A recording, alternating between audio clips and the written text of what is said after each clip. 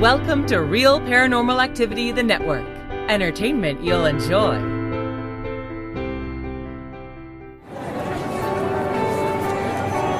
You are listening to an RPA production where people gather.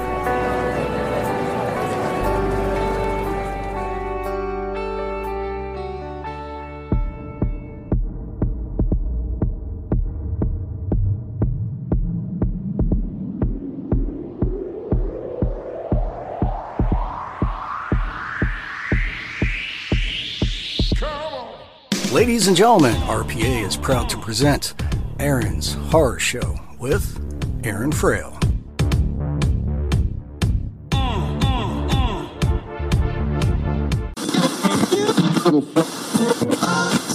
Baby, it's time to ride the funk train. This is Funkmaster V with Wrestling with Ghosts and AsideParanormal.com. Babies, you're listening to Aaron's Horror Show. Welcome to Aaron's Horror Show Season 2, where we talk about some movies and read some fiction. If you want to go ahead and get a hold of the show, you can always contact me at Aaron's Horror Show on Facebook, or Aaron Horror Show on Twitter, or Aaron's Horror Show at gmail.com. Thank you for listening and enjoy the show. Welcome to Aaron's Horror Show, and I'm your host, Aaron Frail. Alright, I want you to stop whatever you are doing right now and go watch Carnival Row on Amazon. I'm serious, it's that good. Alright, I'll wait. Okay, you could pause. I don't really need to sing a song there. But no, seriously, Carnival Row is actually some of the best TV I've seen in a very long time. I know I usually watch stuff so you don't have to. It seems like I'm having some really good recommendations lately. I did iZombie, now Carnival Row. There were some good movies I watched this summer. Like I gotta find something bad, but apparently there's just a lot of good stuff out there. Carnival Row is a really exceptional series. I really, really liked it. I kind of, I can't wait until season 2 comes around. We'll see how it does, but I'm putting it up there with one of the best series of television I've seen in a very long time. So it's really good. I mean, one thing I really enjoyed about Carnival Row, and spoilers by the way, so I'm going to be talking about, the first season here, and you know how much I love Stranger Things. It's right up there with Stranger Things as just far as how good it is. By now, if you are a long-time listener, you probably know what my tastes are, and you probably know if you're going to like something as much as I do. If everything that I've really loved, you're like, yeah, that was all right, Aaron. You'll probably think this is all right. But if you loved everything that I've really loved, then you're going to love this. So one thing I really liked about Carnival Row is that it was really well thought out. It was like Harry Potter well thought out, in the sense that Harry Potter is this very vivid world that's completely thought out from beginning to end, where you have, it feels like it's real. Carnival Row, the same thing. Even though it's completely a fantasy, it's still really, really well done. And so, the kind of basic premise of Carnival Row is that, fae folk, like pixies and centaurs and satyrs, the little guys with the goat feet and the horns on their head, all those are real. So they have all these mythical creatures are real, but they kind of live in the slums of this place called the Burg, which is actually sort of Victorian era London. It's kind of the Charles Dickens kind of industrial age, where there's definitely like guns and factories and all that kind of stuff, but it's still right early on in that industrial age where people are still using gas lamps and electricity is all the big rage, and the new invention, like the light bulb. Whoa, that's cool stuff in this universe. But so the idea is that all that stuff is real, and there is just a country where all the mythical beings lived, and that country got invaded by different kind of European-like powers. They don't, the Burg is, I say London or like London. It's like England, but it's not. It's called the Burg. So every country in this world is completely fictional, but I'm sure there's an analog. Like there's a country that the Berg is fighting called the Pact, and I don't know what the analog is yet because they haven't really went into the Pact all that much in the series. They're there. There's a few characters that are of the Pact, and I'm guessing it's Russia, like, or maybe somewhere Eastern European. Not really sure where the Pact is kind of the analog to, but it's going to be something, you know. But anyways, the Pact and the Berg find this country with where all the pixies live and all that kind of stuff, and they go to war over the riches and the treasure there, and you know, the Fey folk just kind of get caught up in the war, and turns out the Fey folk align themselves with the Berg, and eventually it you know, the actual series Carnival Row is set 7 years after the war's over, so the Pact won the war. They, you know, anyone who's left in that country where the Fey folk originate, they're sort of hunted down as slaves, and you know, stuff like that. Like, you know, in the opening scene, they have all these pixies running through the forest, and you're like, why are they running? And then you realize there's this like net that they built in the treetops where there's a bunch of dead pixies on, so it's like some way that prevents them from flying to escape, so they're all running from Pact soldiers that are just like gunning them down left and right, and one of the main characters saves this person from like a werewolf, and then right as she saves the person like the head explodes when like another soldier shoots her. So it's pretty violent and kind of brutal, but you know, not exactly watch with your 5-year-old kid kind of viewing material. Definitely an adult series. But it's really good. So it kind of features how the lives of all these people are intertwined. So Orlando Bloom plays this inspector for the police force that seems to have a soft spot for the Fey folk. So the Fey folk live in the Berg, but they live in a place called Carnival Row. Obviously Carnival Row because they all look like carnival freaks to the normal humans, and you know, the humans are kind of the oppressors in this context. You know, it's a whole big metaphor for racism and stuff like that, and then in this case the humans are all, you know, kind of banded together in their you know, dislike of the Fey folk, and there's a lot of ties to, of course, what's going on right now in our political system. You know, you get a whole sense of there's these parties that are against these new immigrants that have come in that are kind of refugees, you know, from the war, and there's a whole lot of stuff going on. But anyways, the police are really generally not friends of the Fey folk in this series. Like, you know, they're always asking for permits or shutting down places just because they feel like it. And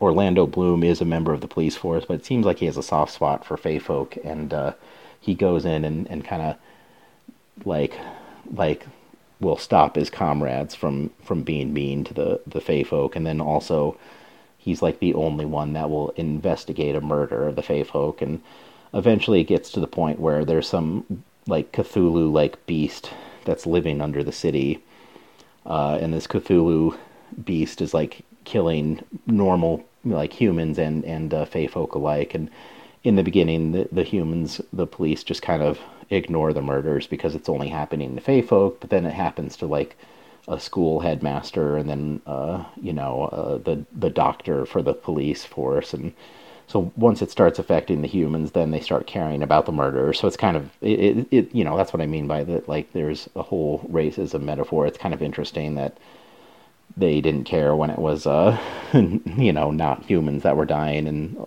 Orlando Bloom seemed to be the only person that cared. But then when it was humans that start dying, then they start caring, you know, and that has that. And then there's another character who is, you know, someone Orlando Bloom falls in love with in the war. So they do a flashback scene to the war where he meets a pixie, and they get it on, and it's Amazon. So, you know, it's full on nudity getting it on. So, you know, I think Amazon and Netflix have like a genitalia quota that they just have to do. I think it's like, well, how many boobs you got in this series? You got any penises? All right, okay, we'll book it. So like like that's what I feel like. like they have to have a little quota for being the fact that they're not on television. They don't have any censorship, so so they of course have a full on sex scenes in a lot of the different parts of the series. And anyways, Orlando Bloom hooks up with this one pixie, and then you found out that he pretends that he's dead, but for good reasons. Like he's in the beginning, you're wondering if he was just pretending he was dead because he just wanted to get it on with her and leave. But then you found out that he did it for a good reason, and you kind of empathize with them, and you know that they're going to be the main lovers of the series. But in the beginning, she's like holding a knife to his throat because she thinks he lied to him about being dead, and and left her there in this really terrible place where her country is falling apart and her people are being brutalized and all this kind of stuff. And but then eventually they find out, and this is what I think it's really great about the series. She finds out the truth when they're both stuck in a prison cell. So eventually the investigation of the murder kind of gets to this point where they start pinning it on Orlando Bloom, and then she's also an unruly pixie because she goes around, causing trouble, and she doesn't necessarily fit into human society. And eventually she joins like the equivalent of the pixie mafia, and causes trouble. And they eventually both end up in prison, and they find out they really do love each other, but they're in these prison cells, and probably one of them's going to end up dead. And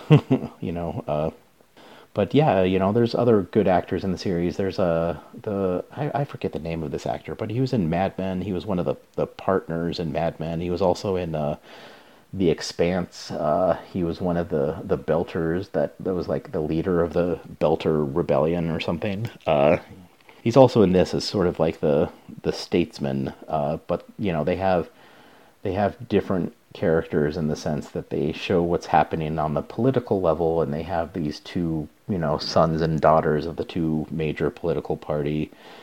They kind of take a big role, and then they have so they have kind of what's happening politically speaking, and then they have, of course, the inspector character, and then they have the various policeman characters. They have the one that more empathizes with Orlando Bloom and kind of tips him off that the police are going to try and, kind of get him killed without a trial. And then they also have the police officer who's really a big racist and is the one that kind of wants to kill Orlando Bloom without a trial so they could wipe this whole mess behind them, they have lots of different stuff that's happening. There's this couple that is a richer, well-to-do couple, but they run into money trouble, and then eventually this satyr, I forget what they're called in the series, but with the goat legs and the horns, like moves in next door, and he happens to be rich, so he can afford a house in the rich area of town. But of course, since he's like a fae folk, everyone's like, oh my god, there goes the neighborhood. A fae folk moved in next door. And eventually this couple that's a little bit like racist towards him kind of eventually, like, the one who seemed to be the worst of it eventually falls in love with him. And it has a bunch of interesting like twists and turns, and there's not, you expect things out of characters, but then they surprise you. Like, characters that you think are bad become good. Ones that you think are good are really bad. There's a really well thought out world. I mean, the world is what I really liked about it. I felt like this was a really incredibly believable world that was just really well done. Like, you really get into it, and of course there's also some scary stuff, like this Cthulhu monster thing that just like annihilates people and leaves like these little like bloody masses of entrails left. And so yeah, you got it has everything. It has romance, it has action, it has horror, it has, political intrigue. Like there's, if you're not interested in one plot line, there's probably other plot lines within the series that you're interested in. So I really can't recommend it enough. I mean, I don't want to be too much revealing the spoilers and tell you how it ends, but man, it ends in such a big way that you just can't wait for the next season. Like the way that it ends, you're just like, okay, there's going to be a season 2 and it's going to be awesome. So they really, really stir the pot and really, turn the screws very slowly, but also keep you engaged, really throughout the entire time. So yeah, go ahead and check out Carnival Row. It's on Amazon. It's an Amazon Prime original, and it's only 8 episodes. So, for my wife and I, who, I think I've already told you that binge watching for us is like watching 2 episodes in a night. We actually watched it over 3 nights. That's like binge watching. We stayed up late till a couple nights to watch like 3 episodes instead of 2. So that's how good it is. We lost sleep over this one. So anyways, Carnival Row, check it out. And thank you so much for listening. And yeah, go and check out some of the other cool stuff we got here. We have RPA on Mondays, where we have real listener stories. You got me on Tuesdays, and Terry's Mysterious Moments on Wednesdays. And don't forget the Sandman's Lullaby that comes in intermittently with some cool interviews about dreams. And also don't forget all the movies or all the shows, all the TV shows that come through on the feed, and you got it all. One podcast to subscribe to and lots of stuff to listen to and watch. All right, well, thank you so much for listening, and have a good night.